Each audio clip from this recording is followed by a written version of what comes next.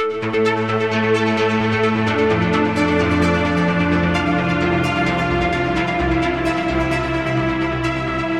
right, 3, 2, 1. Hey, Aaron. Welcome Hey, Chris. to the show. We're back. We're doing it again. It's good to talk to you, man. You too. Yeah. I have seen your recent videos now on Clearwater and Clearwater City Council meetings and David Miscavige and the nights of teeth gnashing that he must have been experiencing lately.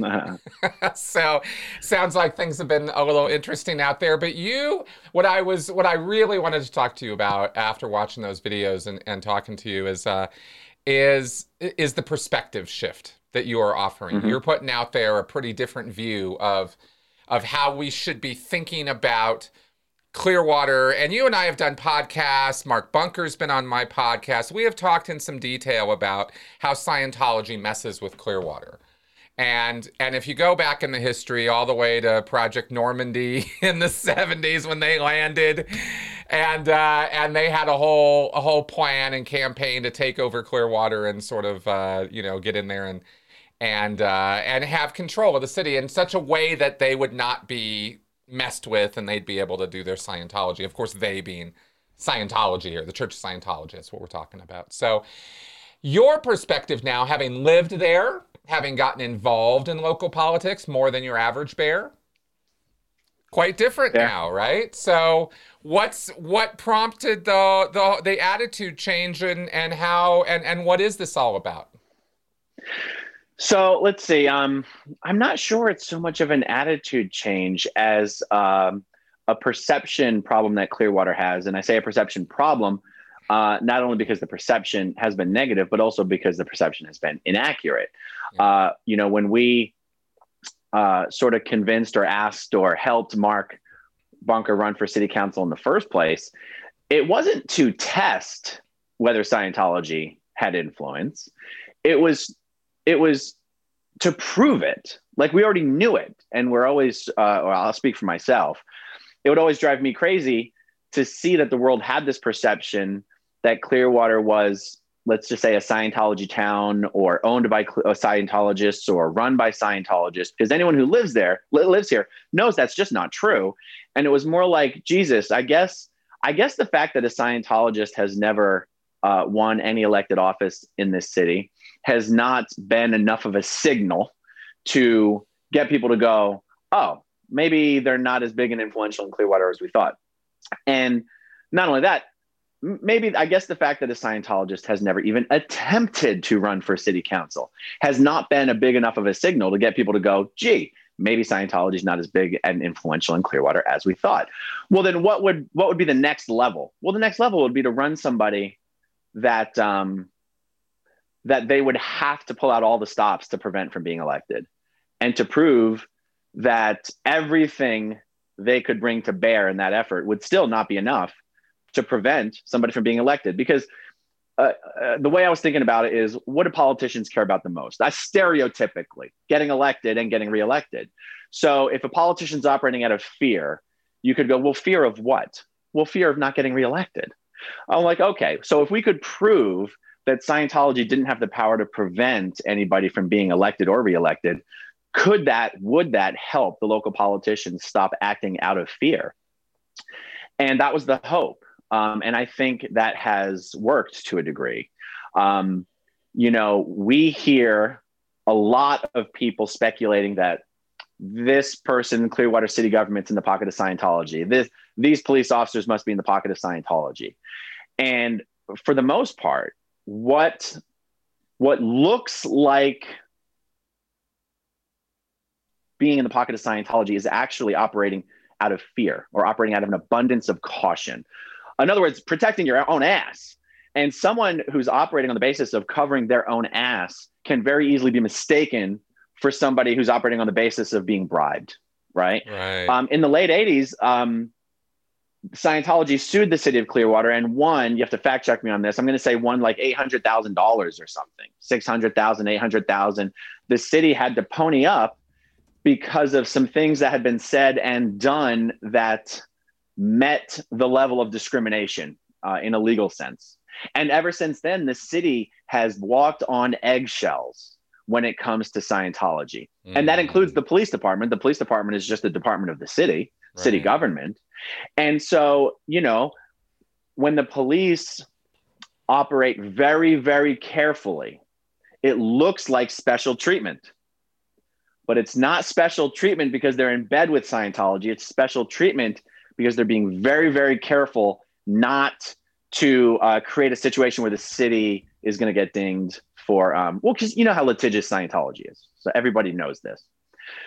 Well, you're speaking very much to a consistency in how Scientology has used their reputation for litigiousness. I mean, this was how they got away with not being exposed in the media for decades.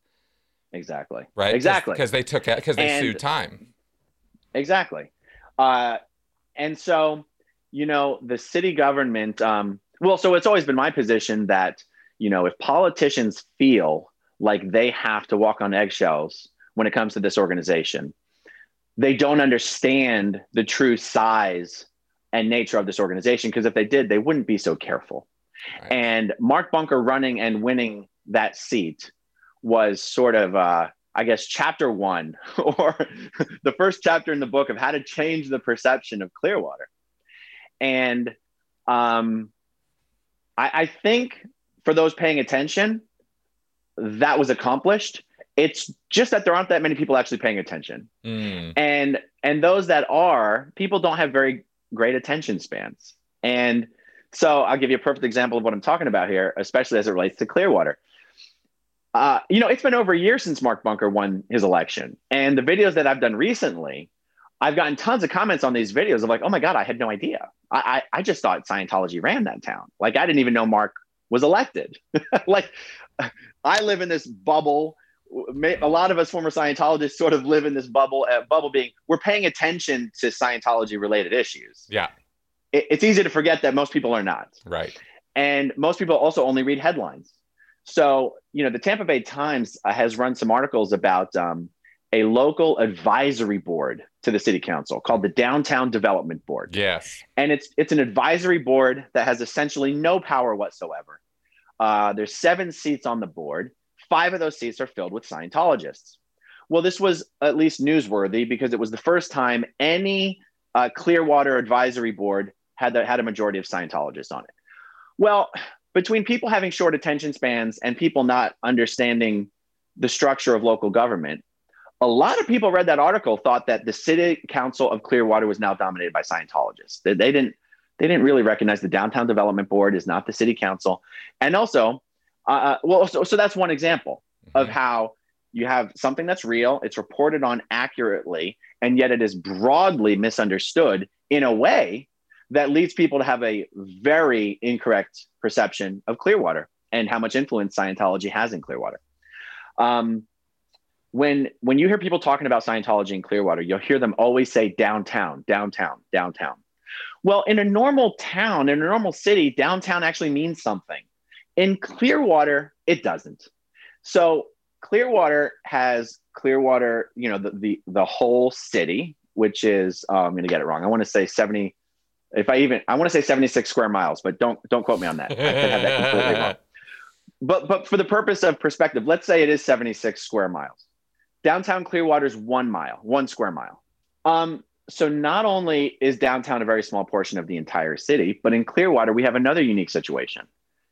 Downtown is not like Clearwater Beach is our real downtown. 90% of our economic activity occurs on the beach. Okay. Do you see what I'm saying? Yeah. So in a normal city, if you were in Philadelphia and someone said, well, Scientology took over downtown Philly, you'd be like, what? Like that's the city. Right. And again, this is something where Scientology benefits from this misunderstanding of downtown Clearwater is not an actual important part of Clearwater. Other than the fact that it used to be, and other than the fact that we want it to be again, it's a ghost town. Like, congratulations, Scientology. You've taken over 1 square mile of ghost town, right?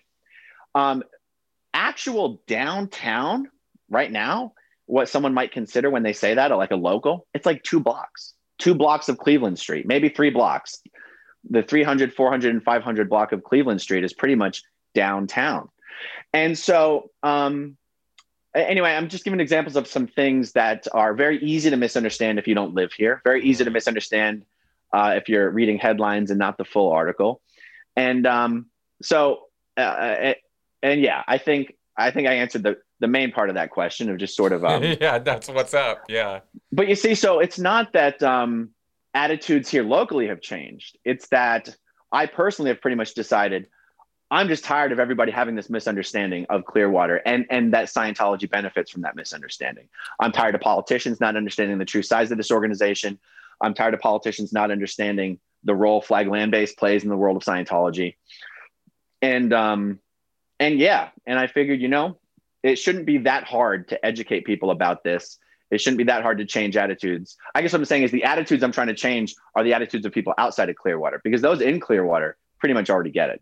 Understood. Totally understood. And I'm all about, one of the things that brings me, maybe some might think that this is a perverse kind of pleasure. I happen to think it's an educational kind of good thing that I do, that I try to do this, but I really do get personal pleasure out of poking holes in misconceptions and stereotypes and stupid ideas and ideas people have that are not true. And I love discovering that in myself. I love finding misconceptions, misideas about things, having a concept and then finding out, oh no, it's not shaded blue, it's shaded brown. What?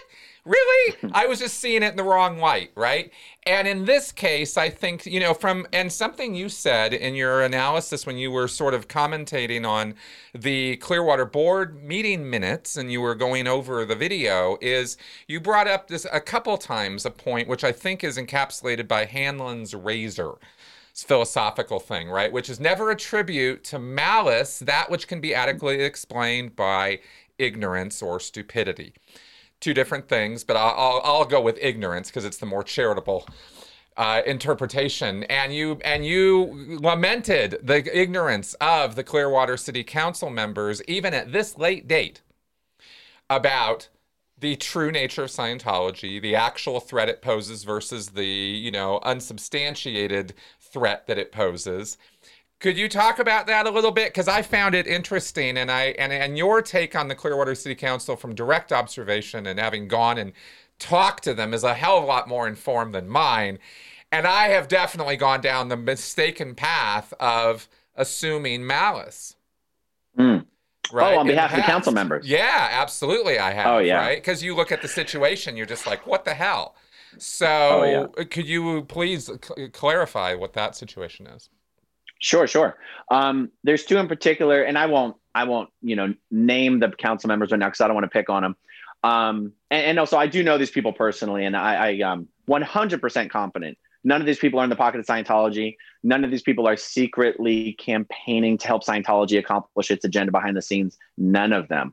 It does come purely from a place of ignorance. So one of the council members seemed to think that Scientology really did want a successful and vibrant downtown, even if only for its own members. And I was like, oh, dear God. Now, there's more to understand here. Like, if there were enough Scientologists in Clearwater to slam dunk a vibrant downtown around the base, restaurants, steakhouses, wine houses, a movie theater, even bars, clubs, Scientologists would actually do that. Like, it's not, I tell these people, I'm like, look, it's not like Scientologists hate restaurants. Scientologists drink as much as anyone else. Scientologists love going to the movies. They love going to the malls.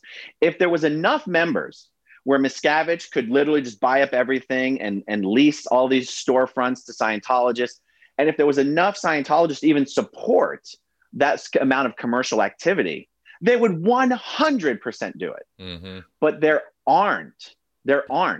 And short of the ability to slam dunk a vibrant downtown using just Scientologists, well, the other option is do everything possible to prevent a vibrant downtown. Right. Because a vibrant downtown is only acceptable to Miscavige around the Flagland base if it's composed of Scientologists.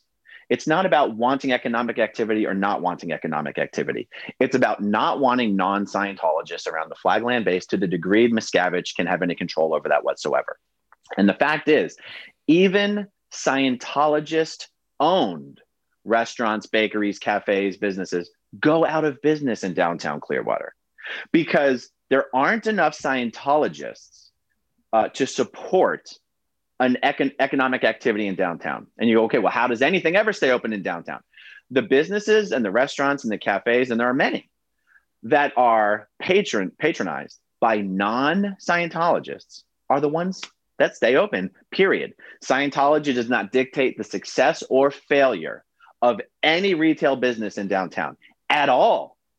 But Scientology doesn't want you to know that. They want you to be very afraid. They want you to think that if they initiated a boycott of your business, you'd go out of business. Right. And the truth is, it's just not true.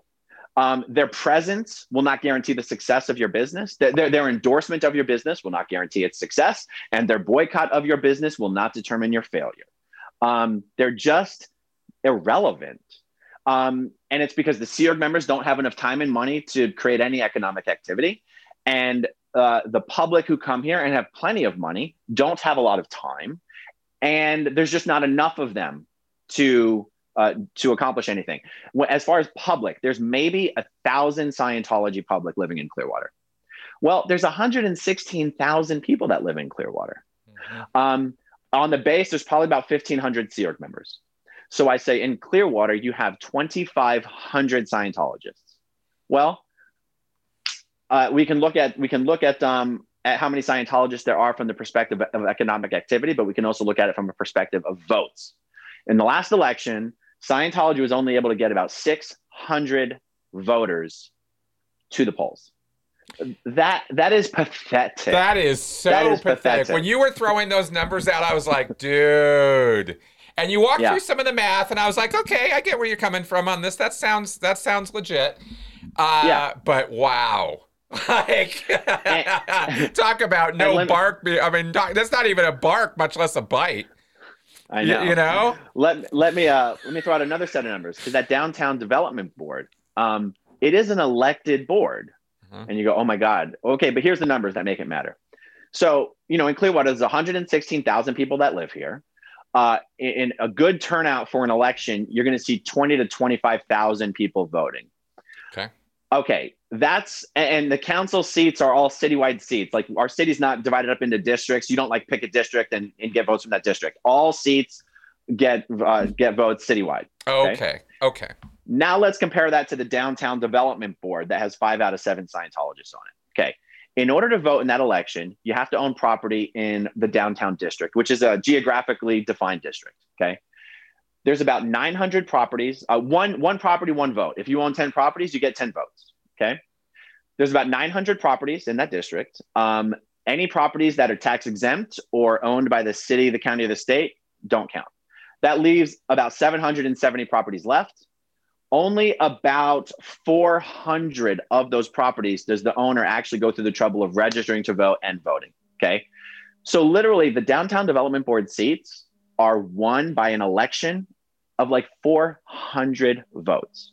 Well, the Church of Scientology and the Scientologists control over half of those votes. So how about this for trying to change attitudes and perceptions? Some people think it's newsworthy that there's 5 Scientologists on that board. I don't think that's newsworthy. I think it's newsworthy that there aren't 7. They control half the votes, and they haven't even been able to fill all of the seats on that board with Scientologists. That's incredible to me. Wow. But you see what I'm saying? Yeah, I do. Even the articles that were written about that situation were like, oh my God, look, they have 5. And I'm thinking, that's not the right way to look at it. It's, oh my God, look, they only have 5. I mean, honestly, I don't think I'm just being a glass half full kind of guy. I think if you look at the math, it's amazing that there are still 2 non-Scientologists on that board. Interesting. Well, what is the influence of Scientology on Clearwater then? Because we do have a reputation, and we do have a decades-long reputation, and you and I both know that it's a well-earned reputation because OSA is creepy. They do bad stuff. They did try to set up the mayor. They did, arrange that hit and run decades ago. I can't imagine they've been keeping their hands clean since since things went down in the 80s. We had the Clearwater hearings, all that. But then you have much more closer to present time, you have the Lisa McPherson thing that happens in the late 90s, right? And that was pretty much, as I recall and all the data that I have, it pretty much was controlled by railroading the coroner. And ruining her existence, basically fair gaming the shit out of her until she changed her mind, retired, and I don't know, I guess died a year or two later. And that's how David Miscavige basically avoided criminal prosecution on that case. I'm just curious though, I mean, from your perspective, living there and being much more familiar with it there than I am, are there other machinations they get up to behind the scenes? Because they have a lot of money to throw around, and you say, okay, well, nobody on the city council is in their pocket. I believe you. I don't have any reason not to, right? But we know Scientology, and we do know the nature of that organization, and they don't just sit doing nothing. So right. What do they do, and what threat do they pose then? Well, keep in mind that really they're only, because they don't really care about politics other than to the degree that it affects their ability to keep conducting business. Yeah. Right. Yeah. And, one of the two main things that have changed since the Lisa McPherson days and the Gabe Caceres days, who's the mayor that of Clearwater that Scientology tried to frame for a hit and run and other things. Two things that have changed is Scientology has its tax exempt status, which it will do everything to protect. And the advent of cell phones and social media and the internet makes it much, much harder for Scientology to get away with any of the sort of shenanigans that they're used to. Now, so that's, there's the harassment shenanigans, but then there's the behind the scenes kind of stuff that they do. Yeah. What they do is they hire lobbyists. But remember, like when it comes to local Clearwater politics, there's just only so many things Scientology actually gives a damn about. Their ability to continue to acquire property that they want and develop it in the way that they want to is kind of the limit of what they actually care about here. Other than trying to keep their finger on the pulse of anything the police might be looking into and stuff like that. Obviously, they don't want to be prosecuted. So they're going to want to have their fingers, on the pulse of what's happening from a prosecutorial and police standpoint. But I'll give you a small, stupid example. Yeah. There's all these little advisory boards for the city council, right? Well, one of these things is called the Charter Review Committee. And every so many years, it reviews the city charter to make amendments to it. Well, I had been nominated to be on the Charter Review Committee. And the city council has to take the list of people who were nominated and vote on them. Well, Scientology has a lobbyist named Mary Repper, and she's connected locally heavily. And one of the city council members told me this story after the fact. He goes, we did the vote and the meeting happened earlier than it was supposed to happen. So Mary thought the council meeting was happening at X time. It happened a couple of hours earlier. He goes, we did the vote. I mean, you didn't get picked for the committee for no particular reason. But after the meeting was over, he got a breathless call from Mary. Oh my God, Aaron Smith-Levin is up for the Charter Review Committee. We have to make sure he doesn't get it. And he's like, well, today's your day. He didn't get on. And she was like, she's like, oh, thank God. Okay. Now look, I'm giving you this as an example because of how stupid it is. Yeah. Okay. Yep. The Charter Review Committee, look, I'm not going to say it's not important. It's not that important. My presence on it was not going to have anything to do with anything. It's not like things were going to be introduced into the city's charter that were going to be detrimental to Scientology. Like there will be no self-help religions allowed in the city borders of Clearwater. I know. Like but this is a funny example of them expending political capital on something that's completely meaningless. Right. Completely. Right. Okay. So they go through all that trouble to prevent me from being nominated to this board that really wasn't going to be important in any way. And yet they completely fail to prevent Mark Bunker from being elected to the city council. Okay, so I'm using that as an example also to show that they do use lobbyists. They know that they are toxic. Scientology and the reputation in the community here is as toxic as it could possibly be. I mean, like you and I know that for as long as Scientology has been in Los Angeles and Hollywood, their impact on that city is zero, right?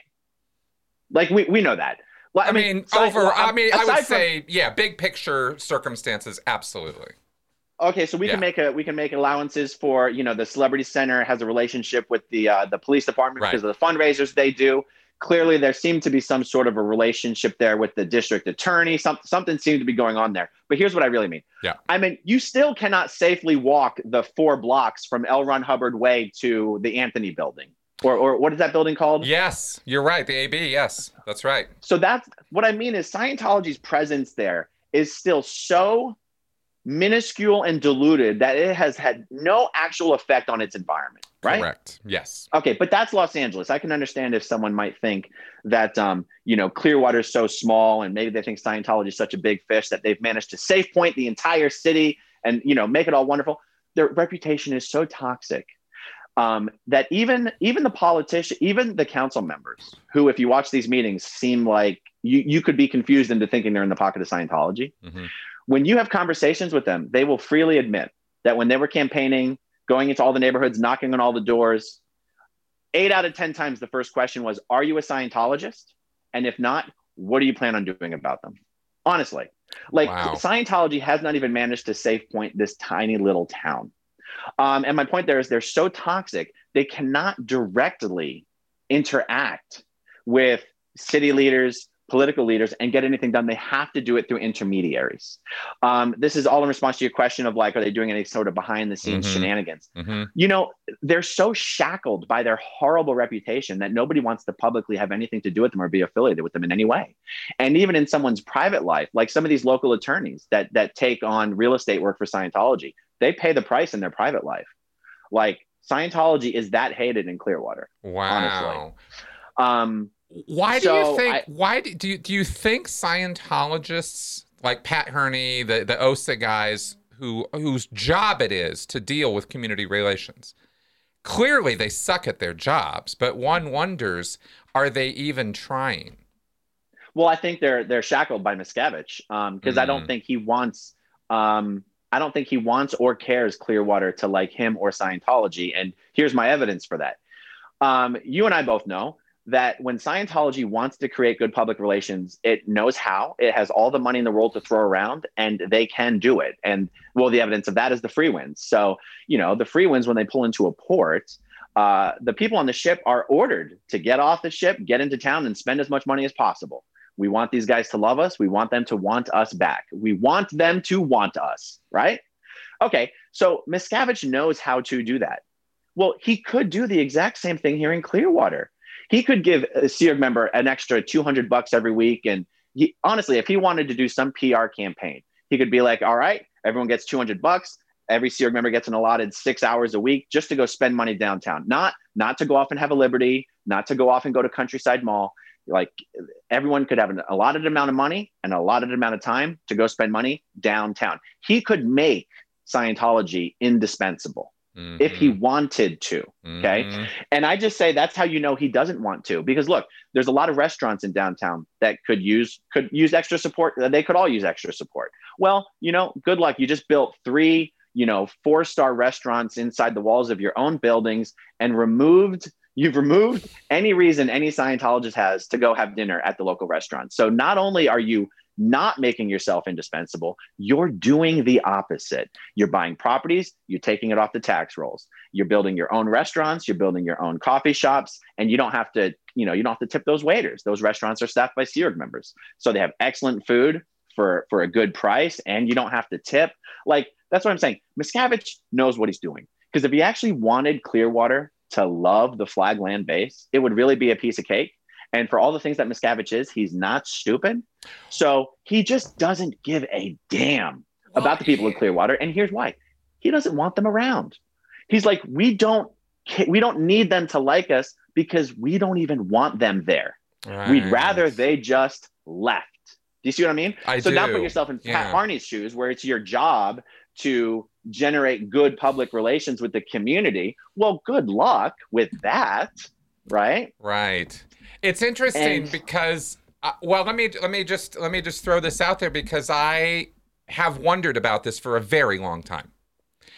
And it was only in a conversation I had like maybe 2-3 weeks ago with Jeff Hawkins that I revisited my idea about Miscavige not wanting to expand Scientology in general.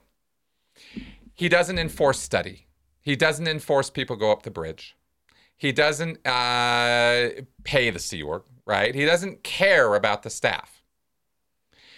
It's part of Scientology policy, if you're going to even give lip service to L. Ron Hubbard's words, that you care about the staff to some degree, right? But you and I both know from all the years we were in, they don't give a fuck about whether you go up the bridge or not as a Sea Org member. Right. No one cares, right? It's much more now, production, money. Yeah. That was certainly, our lifestyle. And maybe it's changed since we left, but I don't think so. We haven't heard one iota of real change in terms of that. And Hawkins put forward to me the idea, because I said, I just don't think he cares about expanding Scientology. And Hawkins' idea was basically, no, it's not that he doesn't care. It's that he is actually that incompetent.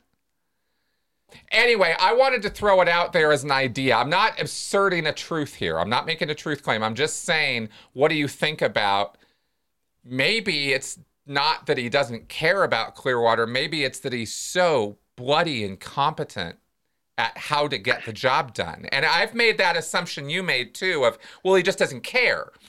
But I've just been given reason to rethink that and think, well, maybe it's actually just that he really just is so bad at his job. He doesn't know how to make people like him. He only knows how to make people hate him.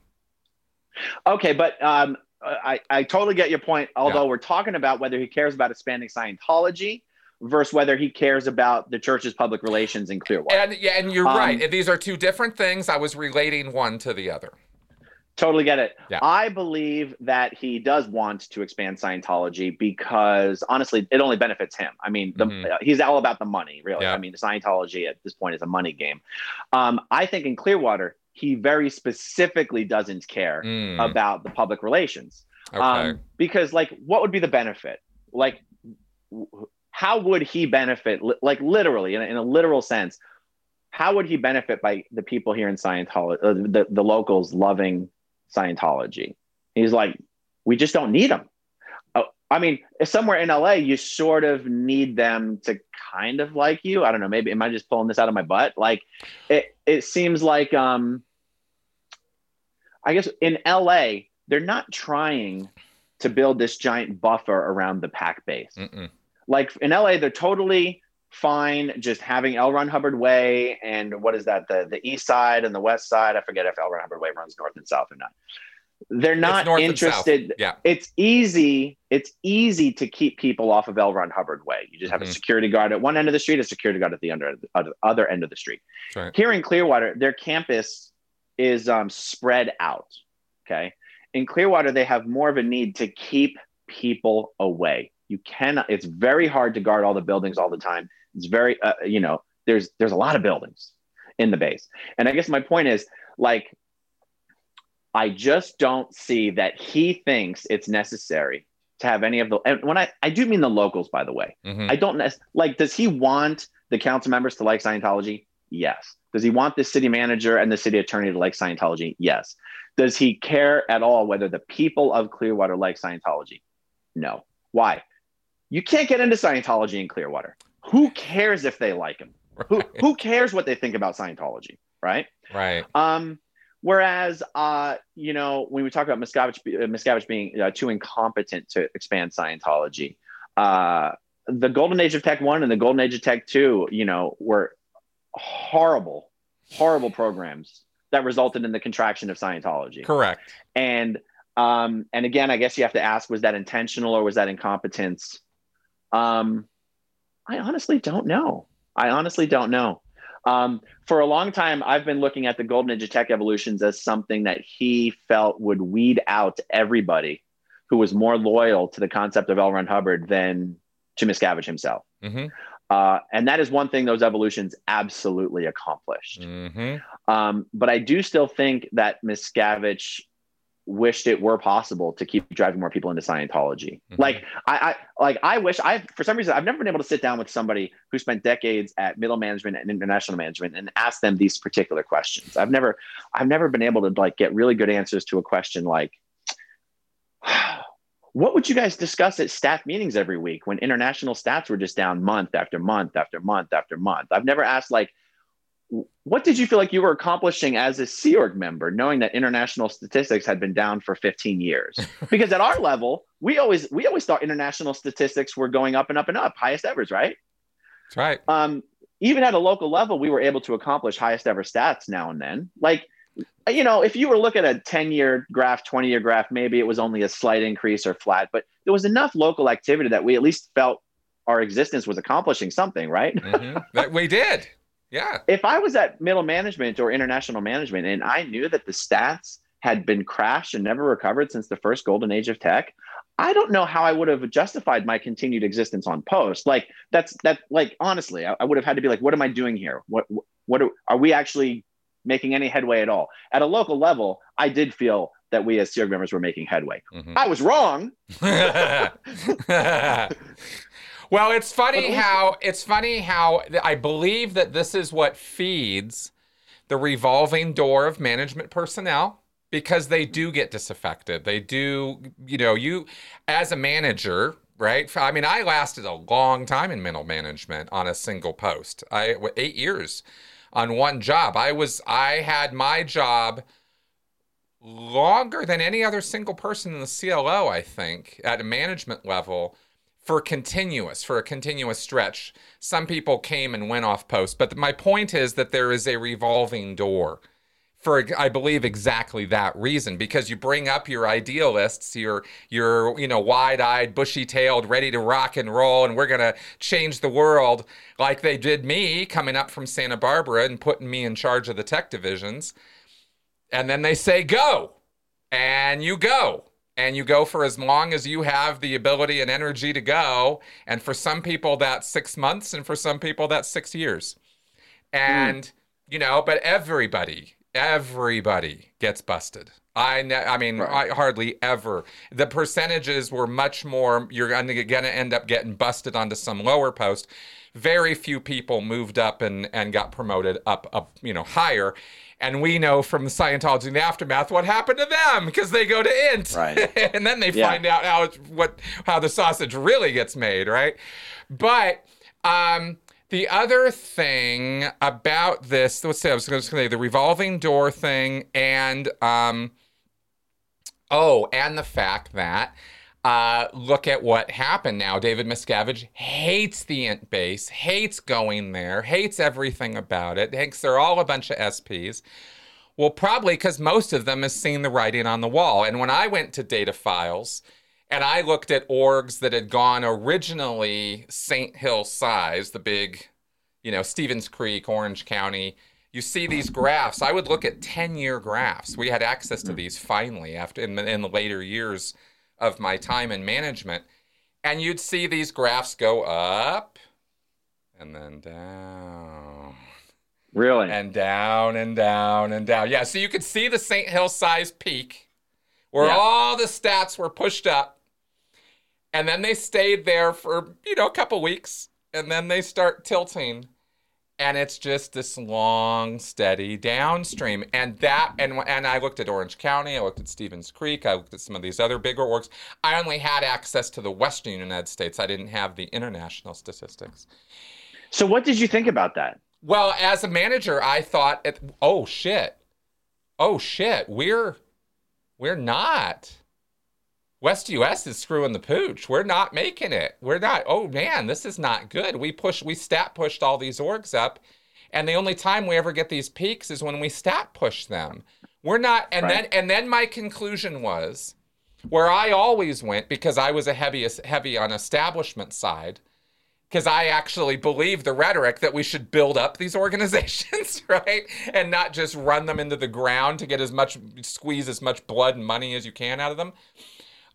My mind always went to, we're not building the orgs. We're not putting stable people on the jobs and getting them hatted and getting them, trained for their jobs and getting them going. These were the kind of ways I would think solution oriented like that.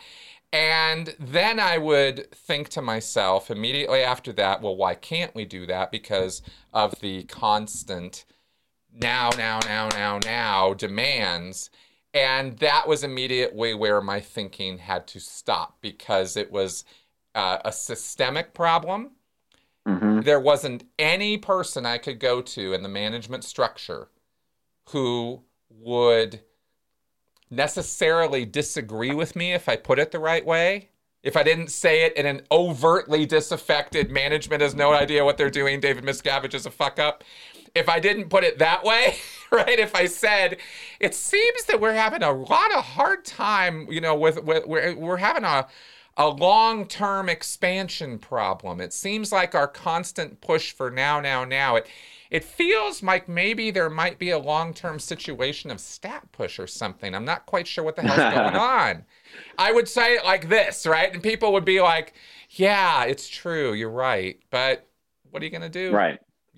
Well, and you looking at it from a viewpoint of not properly recruiting and hatting and establishing would be an accurate way to look at it. And then I would argue that that's still too late on the chain, because none of that would be so difficult and be such a problem if people were actually getting into Scientology. Yes.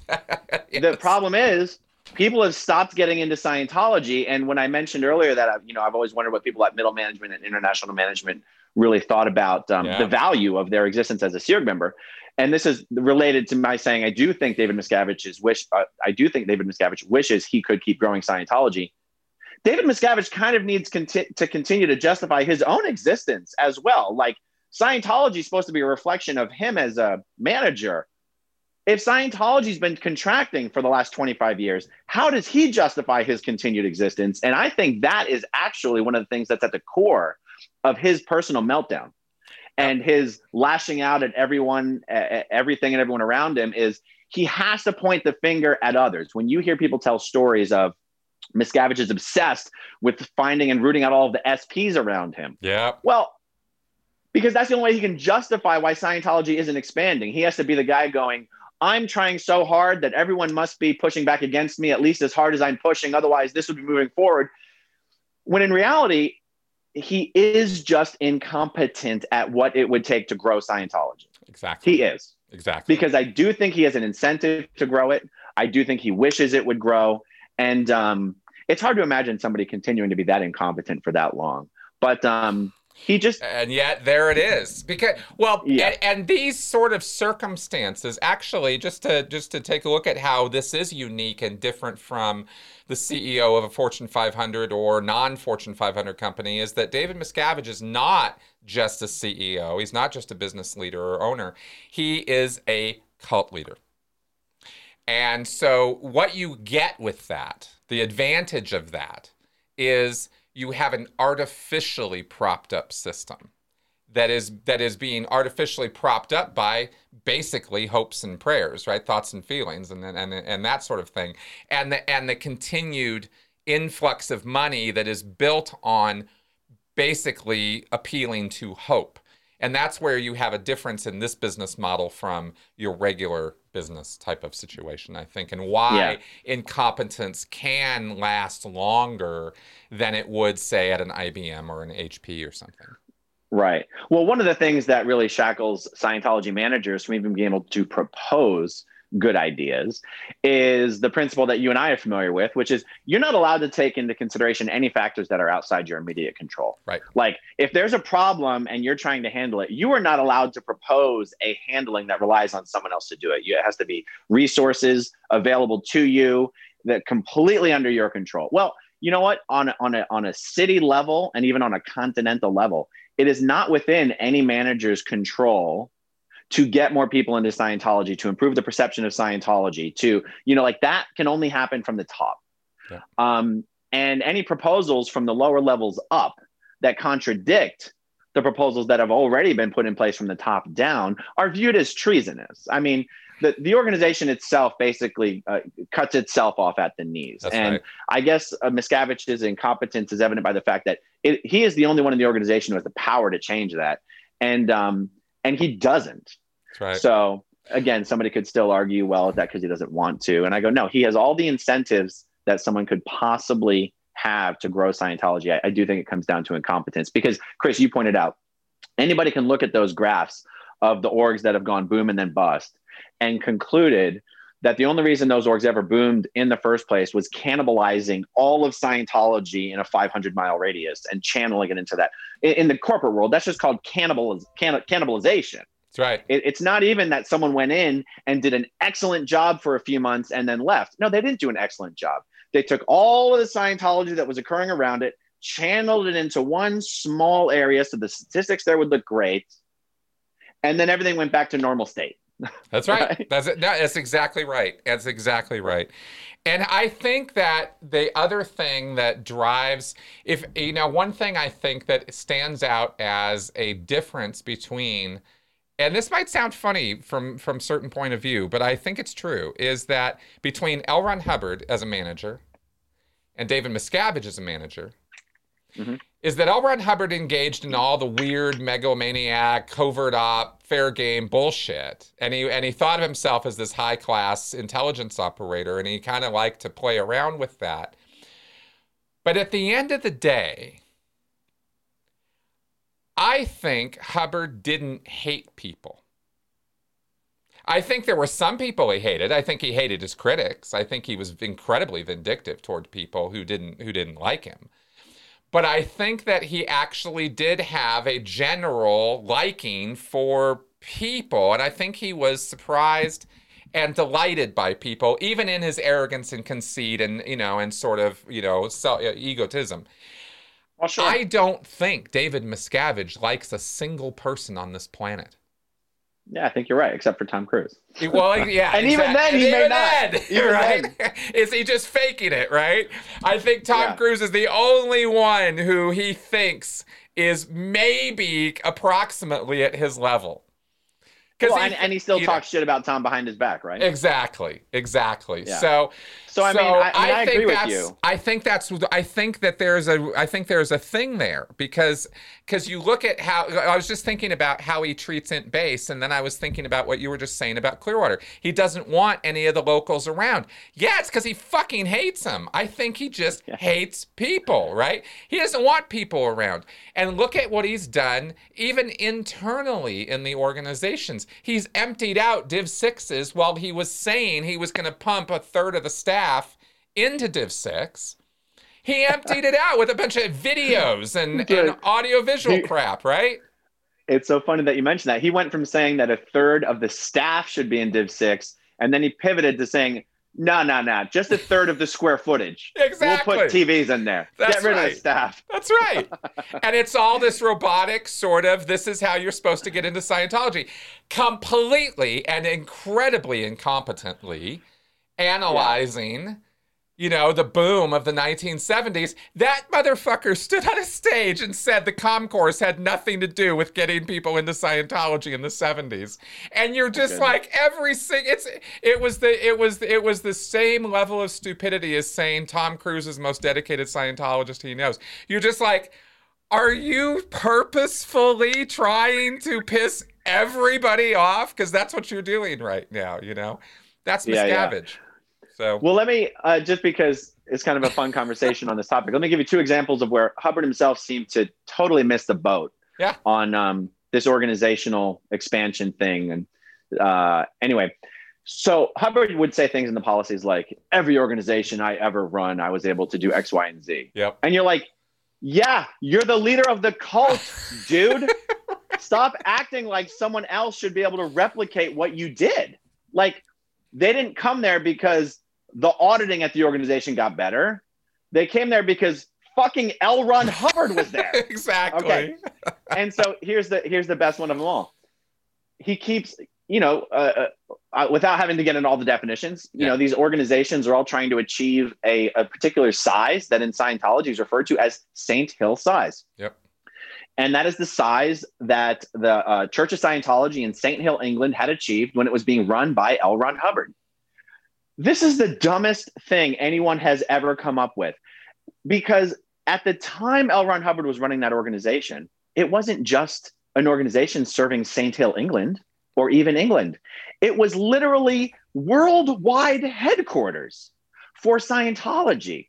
Scientologists from all over the earth went to this one organization just to be trained by L. Ron Hubbard. In other words, it was basically the 60s version of what the Flag Land Base is now, right? And the Flag Land Base is the largest church of Scientology in the world for the one reason that it's the only church of Scientology where Scientologists from all over the world come to it. Okay, for Hubbard to say that every single church of Scientology in the world can and should be as large as Saint Hill was when he was running it is batshit crazy. Because Agreed. Not only did that have a unique selling proposition as it was literally being run by L. Ron Hubbard, but it was a destination worldwide. Well, not every org in the world can be a worldwide, an international destination point. Right. So he set the organization up for failure. That's actually the point that I'm making here. This was one of the biggest reflections of his own incompetence, is he set benchmarks that were impossible to attain. And he should have known that, right? That's right. That's right. He really should have known that. And that has actually been one of the biggest sticking points for Scientology growth internationally, is everyone's trying to achieve this impossible dream. Right. Now, that does serve a purpose for Miscavige, which he never has to release OT 9 and 10. Exactly. Because L. Ron Hubbard said every org in the world has to be the size of Old St. Hill before, he didn't actually mention OT 9 and 10. That was a completely different conversation.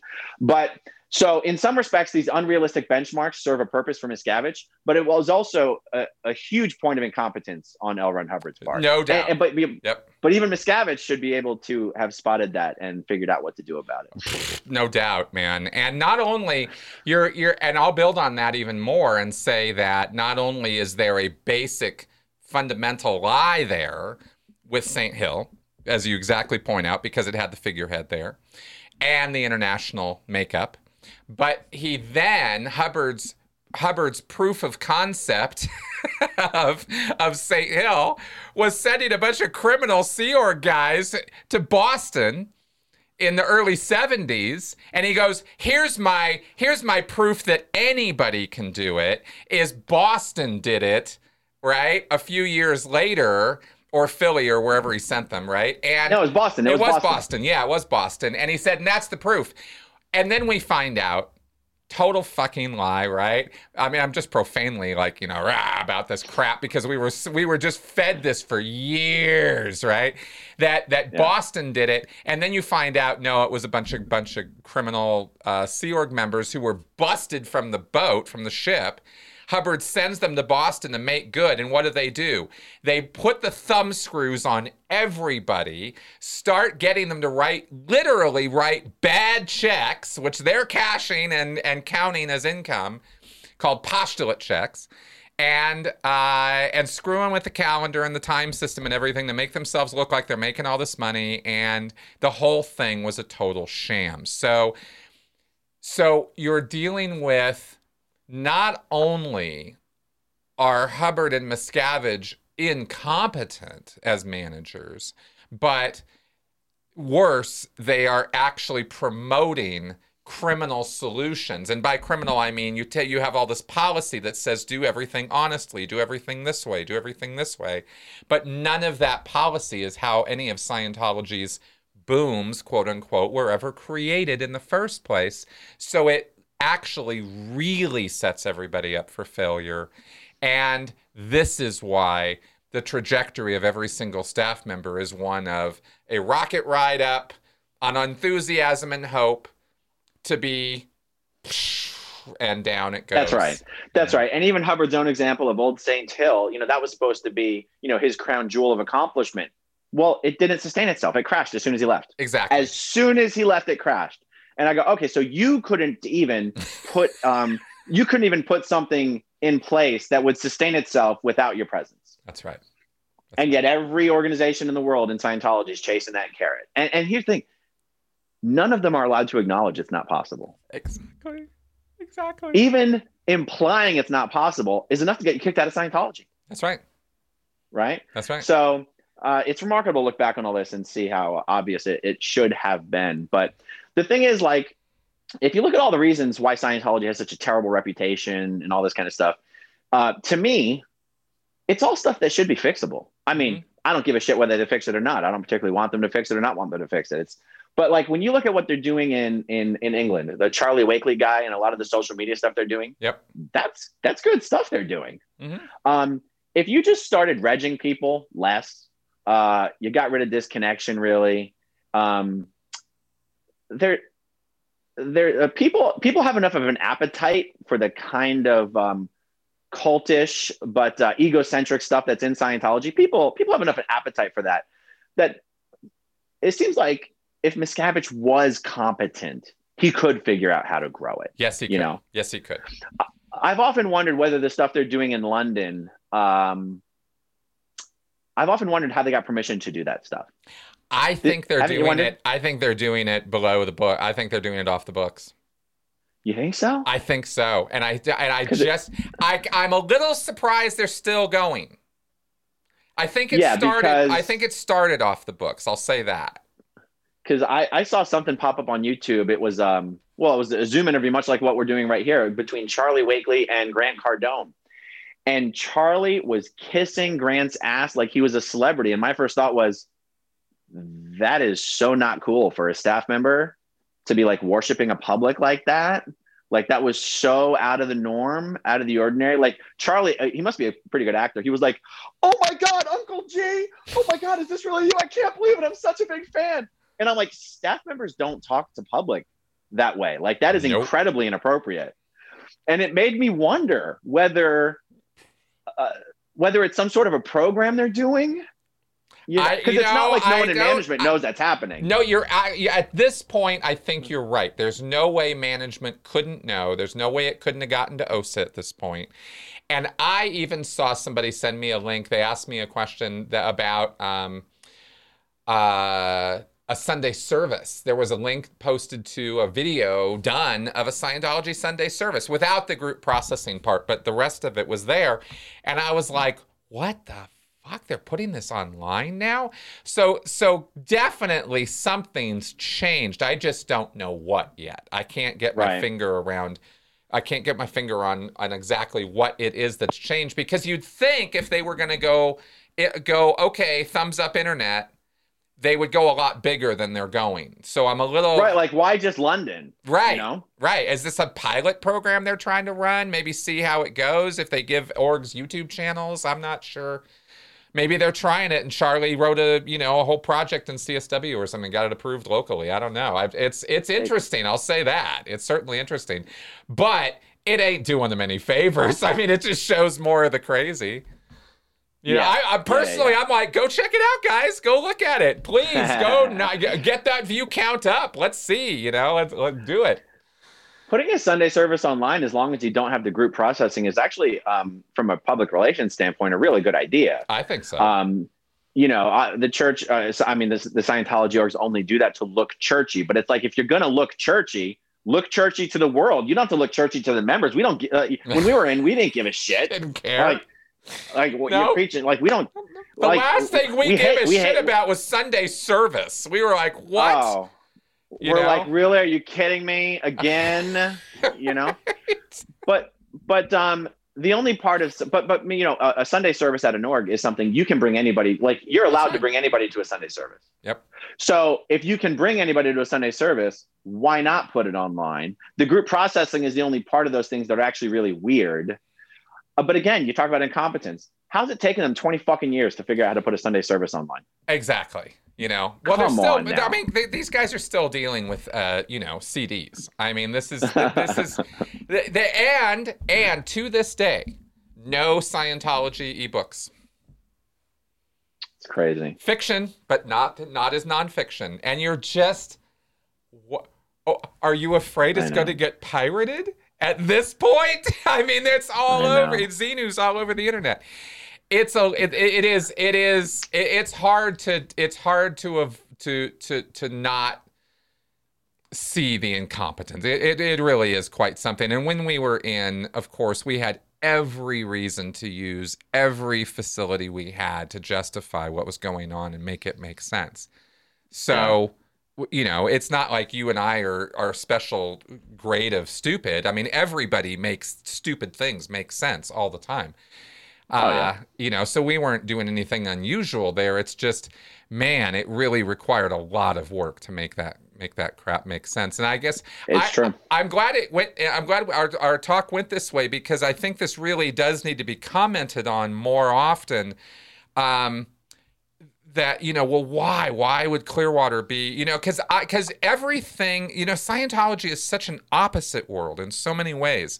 You would think, we've certainly proposed that after Miscavige left in base, doesn't want to go back there, doesn't like it, not his place to hang out or be safe. It's not a safe space for him anymore. Clearwater looked like the alternative, looked like the place he was going to go. Cruz buys a condo there. Miscavige is hanging out there all the time. So of all the things you would imagine he would want to create a safe space where he's got some PR area control, you'd think he'd be bending over backwards to hold fundraisers and events and shimmy up with the local people. But he doesn't. He does the exact opposite. It makes no sense. Yeah, I think a lot of that was overblown about Miscavige moving to Clearwater, and even Tom Cruise. Tom hasn't moved to Clearwater. Really? His condo's not even done. Any stories you hear about him holding parties up there are fabricated for the tabloids. Okay. I mean, Tom Cruise is going to be a guy who lives all over the world. He's going to be shooting movies all the time. When does he have time to live in Clearwater? Right. His sisters do live here. His son lives here. I didn't know that. I think... Oh yeah, Connor lives here. Oh, okay. He's pretty well known. He's pretty well known in the community by the younger guys. He's a big fisherman. He's got a big fishing boat down at the marina, and he's a fisherman. I mean, he's a huge. Well, I don't mean like a professional fisherman. He's all about fishing. Like he's all about that salt life. I did not know that. I did not know what he did.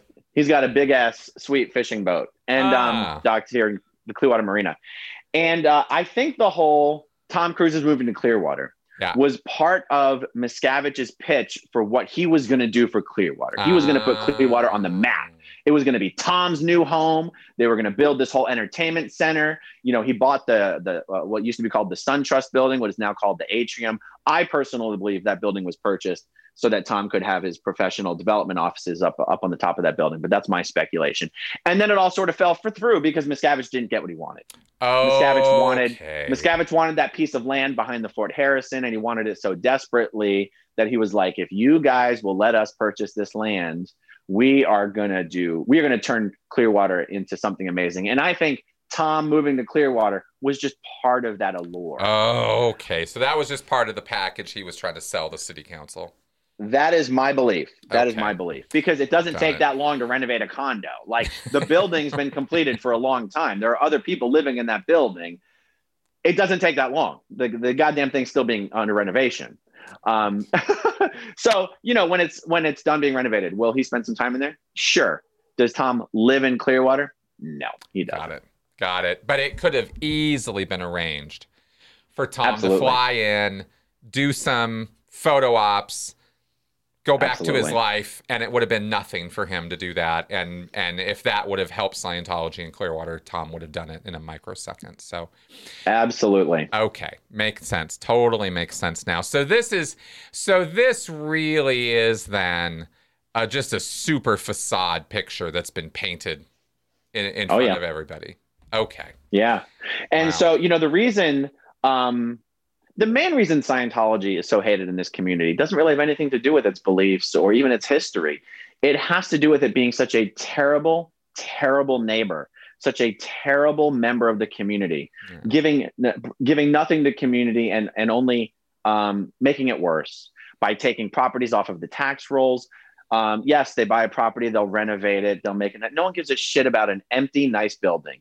They have destroyed the economic activity of downtown Clearwater. And the people who've lived here for decades and generations resent the hell out of them for that, because downtown Clearwater used to actually be a hub of activity. It used to be what you would think of as a downtown. And the fact that they came here secretly and bought up all this stuff, they're just terrible neighbors. And that's something that you could change so easily. And that's why I say it's intentional. Miscavige doesn't want to be a good neighbor. He wants everyone to be pissed off and to stay away and to not want to come downtown. And I got to tell you, he's going to lose that battle. He's going to lose that battle. Clearwater is doing a giant project called Imagine Clearwater. We are going to have a 4,500 seat covered amphitheater right in Clearwater Park. That's going to world class facilities for, it's basically a concert, for concerts. Ruth Eckert Hall is going to be able to book concerts in this place every week. Now, here's where things get interesting. The Sandcastle Hotel is the advanced organization for the Flag Land Base. Locals don't understand, and even local politicians don't understand until I tell them. That is actually the crown jewel of the Flag Land Base. It's not the flag building. It's not the Fort Harrison Hotel. It's the Sandcastle, because that's the top of the bridge. That's where the OT levels are delivered, right? Yep. Well, now there's going to be a 4,500 seat concert hall pointing right at the Sandcastle. They positioned the concert hall on the side of the park closest to the Sandcastle. And so when I started taking meetings with some of the city officials in preparation for my city council run next year, I started asking them, because I started to explain to them why Miscavige is against development, right? Mm-hmm. And I said, don't think for a second that Scientology supports the Imagine Clearwater project. In fact, I've been wondering, have you guys been hearing a lot of noise from them about it? And they would say to me, no, for some reason, they have not been complaining to us about the Imagine Clearwater project. And I didn't know what to make of that until we finally learned last month that Miscavige has told all the local Scientologists they're building a new advanced org here in Clearwater. I was going to ask you about that from that. Yeah. Right. So they knew that their PR would be so damaged by coming out against the Imagine Clearwater project and trying to protest about this and that instead they're like, screw it. We have to abandon the Sandcastle. We have to build a new AO. Now, wherever they choose to build this new AO, this is going to be the next chapter in the battle. Miscavige's battle against the city of Clearwater. He's going to figure out some way to screw the city with this AO. Yeah. And we just don't know how yet, right? But my point when I said Miscavige is eventually going to lose this battle, not only is the city doing its own redevelopment project with this Imagine Clearwater project, but there's 3 giant properties right on the bluff, right behind the Flag Land Base, that are out for bid. And it's called an RFP, or request for proposal, that are currently out for bid nationwide for developers to come and build massive mixed use residential and commercial properties right there next to the Flag Land Base. And then there's, you've been to Clearwater, right? Mm-hmm. Okay, well, there's that bus station right across from Caddy Corner to the Fort Harrison Hotel. Mm-hmm. There's this big old county-owned bus station. That's not going to be a bus station for much longer. That will, fingers crossed, there's many things that thing could turn into. But one of the things it might turn into is a giant building for the new city hall, right? Taller than the flag building, taller than the Fort Harrison. Like, development is going to continue to occur around the Flag Land Base, and Miscavige won't be able to prevent this stuff from happening. He's going to lose his mind because he's going to lose this battle. Clearwater is his crown jewel in all of Scientology, is the Flag Land Base. And he's going to be boxed in with non-Scientologist development. Right. And I'm here for it. I'm excited. I'm excited to see it happen. I'm excited to help make it happen. And but I'll tell you that the biggest barrier that developers are going to have in making these proposals is convincing the people of Clearwater that they're not secretly working for Scientology. That is how hated Scientology is. Wow. Wow. Yeah. Well, let me throw this out there, and then maybe we'll wrap up here. This has been fucking fascinating. Thank you very much for sharing all this with us. It's definitely given me a perspective change on Clearwater. I've never really been clear on how to think about this place, because it's, you hear this, you hear this, you hear that, and I've just been frustrated like everybody else that, you know, every time Scientology makes any kind of seeming advance, it's like, why can't they be stopped? You know, but there's obviously there's only so much Clearwater City Council is going to be able to do about that stuff too. Yeah. I wonder, and I wanted to get your opinion on this because I've never thrown this out to anybody before, but I think the number one thing that's stopping Scientology is Miscavige. And I think if Scientology is actually going to survive, I don't think that there's a road by which Scientology expands and thrives and continues and survives into the future where Miscavige is a permanent part of that picture. I think he's going to have to go. And I think he's going to have to go in like in order to, okay, here's my whole thought. In order to save Scientology, Miscavige would have to throw himself on his sword. And Miscavige is never, ever, ever going to do that. So the only other way that Scientology could survive is if there was some sort of coup, or if he were gotten rid of somehow. Maybe he dies of old age. This doesn't have to happen now. This could happen in 10 years. But he goes, and then whoever steps up and takes over has to do the public apology tour. Yeah. They'd have to. Yeah. They'd have to, right? Otherwise, Sure. Scientology will continue to remain toxic because, like you describe, is basically Scientology internationally. They are bad neighbors. There's nowhere that Scientology is a good neighbor, not even in LA, where they have definitely, without question, and we can point to specific examples where we can point this out, they have absolutely infiltrated the Hollywood Police Division, and they have definitely allied with the LAPD and the LA Sheriff's Office in the past, and I believe in the present, in such a way as to insulate and isolate themselves, you know, legally. I think that's a total self-preservation move on their part. That's not community good works, though. Every time they try to do community good works, they screw it up, and they just piss people off. And I've actually talked to people who are on the Hollywood City Council or Hollywood area politicians about Scientology, and this is what they've told me. So I'm not just making this stuff up, right? So what you say about Clearwater applies just as much to how they act in LA, I imagine in London. I mean, Scientology is, if they're one thing about Scientology, it is that they're pretty consistent. So I think that there's no way out of this incompetent mess that they are in right now, as we're framing it, as long as this guy remains in charge. He's never going to change. And yeah, I agree. You know, and that's going to push it all the way down, I think, is the inevitable result of that.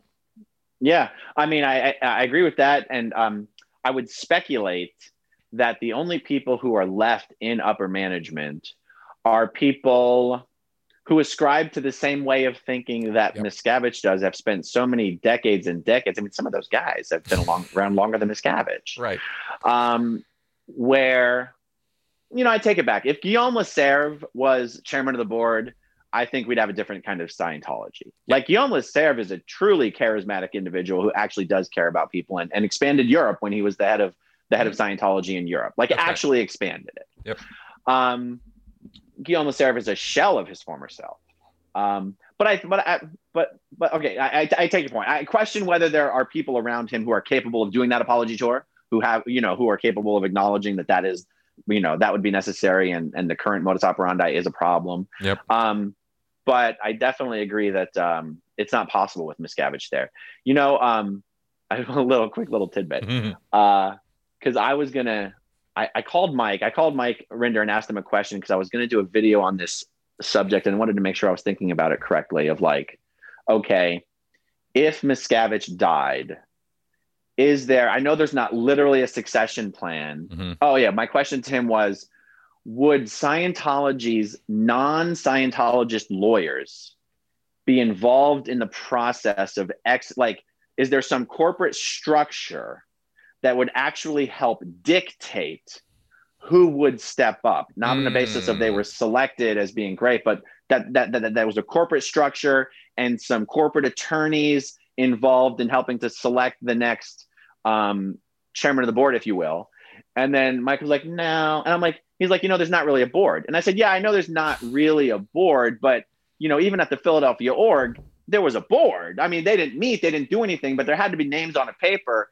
And Mike was like, well, yeah, I mean, there's names on a paper, but Miscavige isn't one of them. he goes, Miscavige is literally not the chairman of any board. He isn't. There's no board, not even for RTC. He can't even say he's the chairman of the board of RTC because he's not even one of the board members. He has some, Mike said he has some post of trustee. So literally, he just gave himself a name. My point in saying that is it really would be nothing but a pure scramble for power. Yeah. There's no corporate structure to facilitate a succession plan. And it really would be, and you have to ask yourself, so who would want that job and why would they want it? Would they want it so they could have all the perks that Miscavige has had over the last 30 plus years? Or would they want it because they really wanted to turn the ship around and do better? And, maybe if it was one of these true believers who has only stuck around this whole time because they wanted to be able to tell on Miscavige when Hubbard came back, right? Like maybe some of those guys are around because they just didn't want to let L. Ron Hubbard down and they expect him back. And, so I guess that's a lot of gibberish to say. Maybe it could happen, maybe it can't, but it can't with Miscavige, that's for sure. For sure. And I don't think it's all gibberish at all. I think this is things that we've been speculated about. I have been asked that question. It's probably one of the top 5 questions I've been asked. And I've been asked thousands of questions at this point. But definitely, it's like, was L. Ron Hubbard a con man or was he sincere? That's one of the top questions.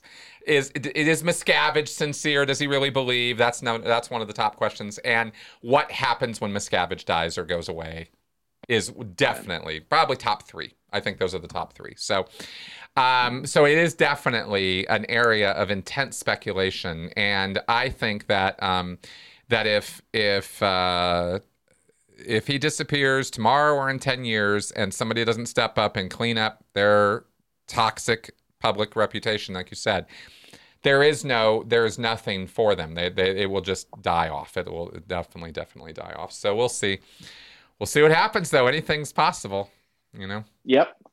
So again, I think I only alluded to it here, and I have to be careful how I phrase it, but come September or October, whenever the campaign season starts, I will be filing the necessary papers to be a candidate for city council.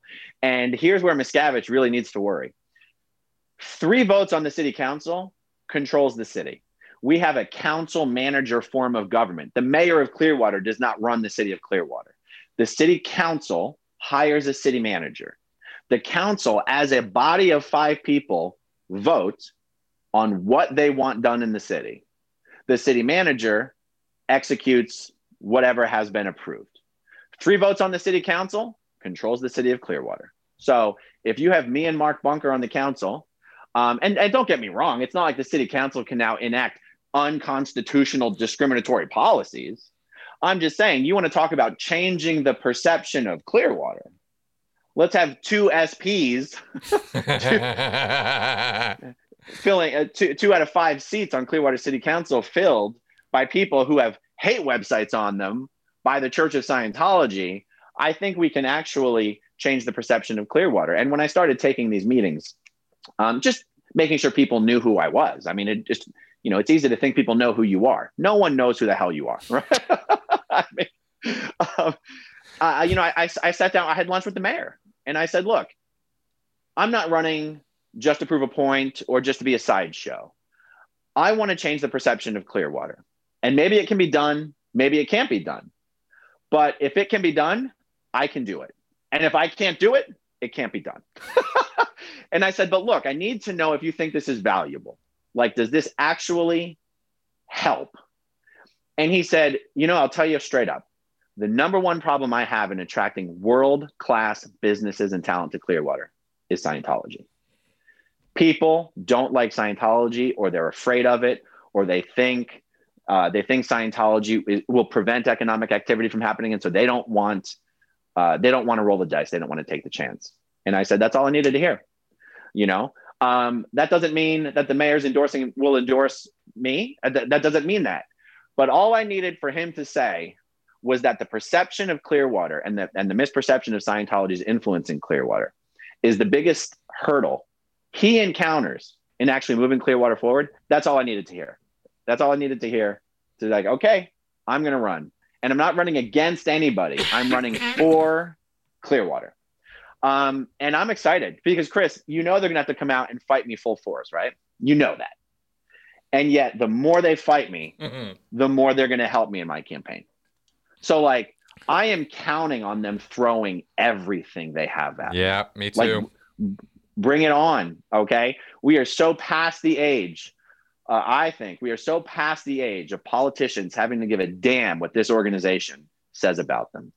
I'm like, I don't care. Air all my dirty laundry. Let the world see what a terrible organization you are. Like, you think you're going to air my dirty laundry and people are going to think less of me? No, they're going to think less of you. Bring it on. So it's going to be very, very exciting. The campaign season will start. I'm pretty sure it's September. Okay. And then the election will be March 2022. And I'll just tell everybody, if you want to be able to know what's happening as that rolls around, just subscribe to my channel on YouTube, Growing Up in Scientology. When the time comes, that's where I will be releasing all of the pertinent information. And it's going to be a lot of fun. I think so. I think it's going to be great. And I look forward to watching you do it. And, you know, I'll definitely give you free press on my site. Yeah. I'm sure you'll have plenty of others as well. This is going to be very interesting. Yeah. It's going to be very interesting. And last question for you, just because it's timely. Have you seen Commodore Obvious in his Cult City tours? So I actually helped him with that whole thing. Oh, yeah? So Ted Reinhardt has started a cult tourism Scientology tour business here in downtown Clearwater. And, oh, you're going to love this story, Chris.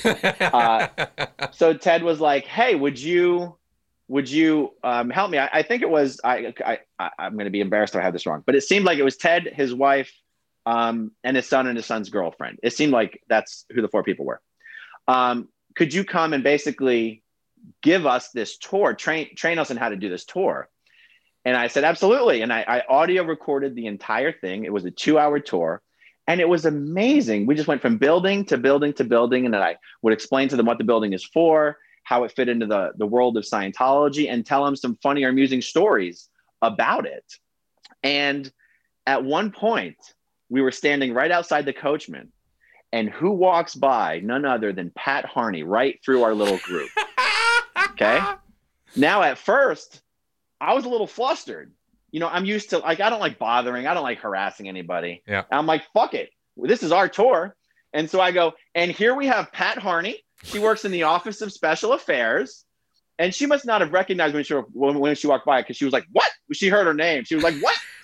And I'm like, this is Pat Harney. And then as she was looking at us, I go, Pat's primary job is harassing former Scientologists.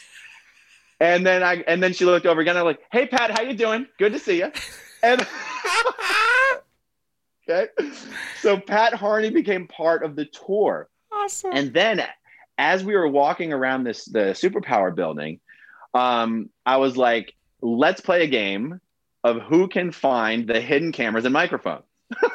So we're walking around the block, and they were doing a great job finding the cameras and the microphones. And then we were turning the corner where the buses pick up all the Sea Org members. And they were like, oh my God, do you think they're going to come out and harass us? I said, are you kidding? They are so much more afraid of us than you should be of them. And like, well, how do you know? I'm like, well, because you saw that Sea Org member, that security guard just stuck his head out around the corner and then popped back in like a little rat. And I'm like, they're watching us on all the cameras. So like, we're standing outside the Coachman, and I'm like, there's a camera there, there's a microphone there. And like, oh, you think they can hear us, what we're saying right now? I'm like, oh yeah, they're listening to every word. Absolutely.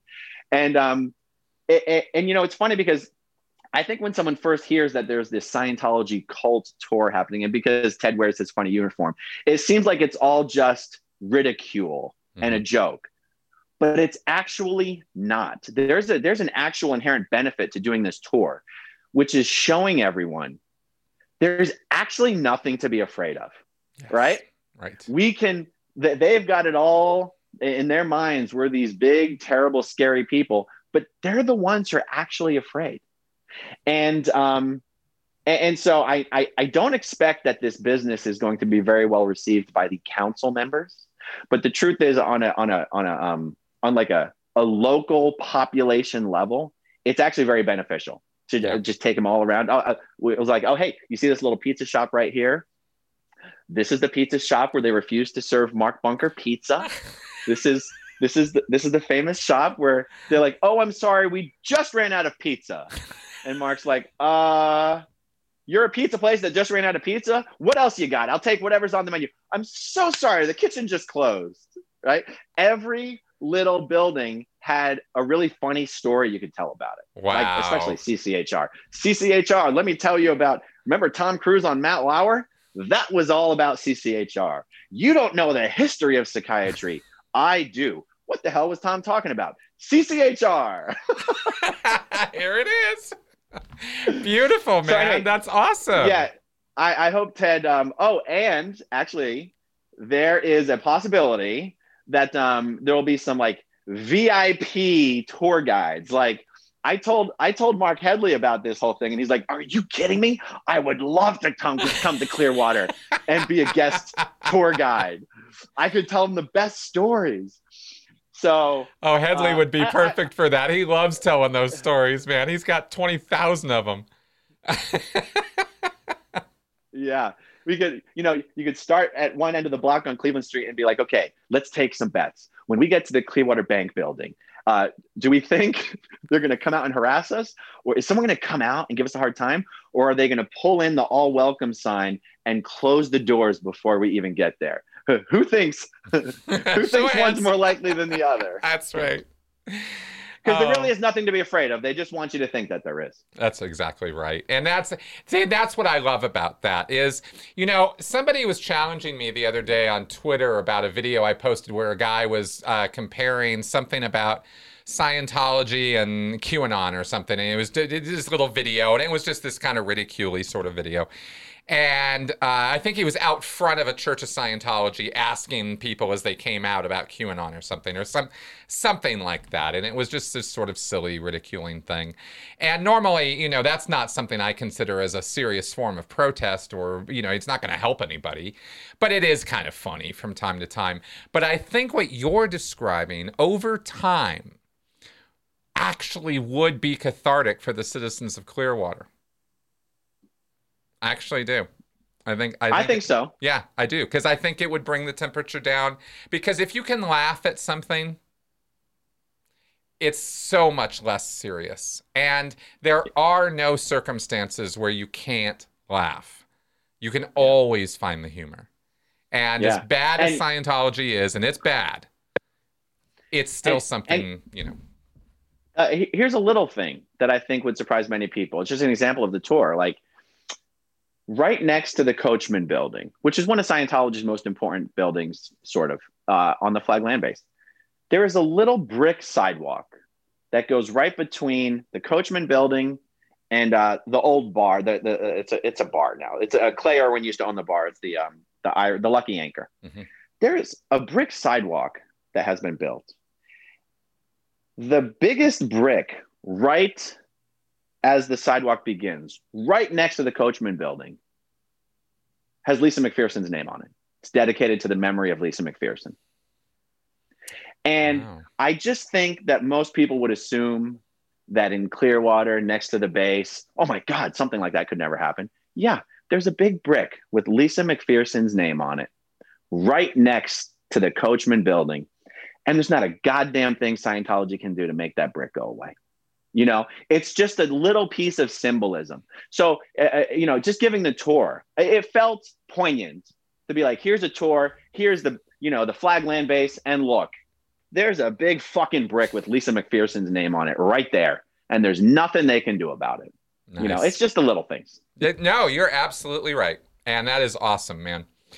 Well, thank you very much for taking the time to be on here and enlightening all of us about the latest state of things in Clearwater and your plans, because I am super, super excited. You told me about them last year. I was super pumped about it then. Now we can talk about it openly. I'm even more pumped about that. And I think that we are going to see nothing but some positive sea change for Clearwater as a result. You, Bunker, other people might be stepping up in the future. Who knows? So awesome, man. Thank you. Yeah. Yeah. Thanks a lot. All right, folks. Any questions, comments, feedback, go ahead and leave it in the comments section below. Maybe we will see it. And maybe we'll respond to it. We'll see. I go there every now and again. And of course, if you are liking the show, liking what I'm doing here, think that, for whatever reason, I should be encouraged to continue, then you can join me on Patreon or support me through PayPal. Links all below in the description section to this video. All right, guys. See you next week. Bye-bye.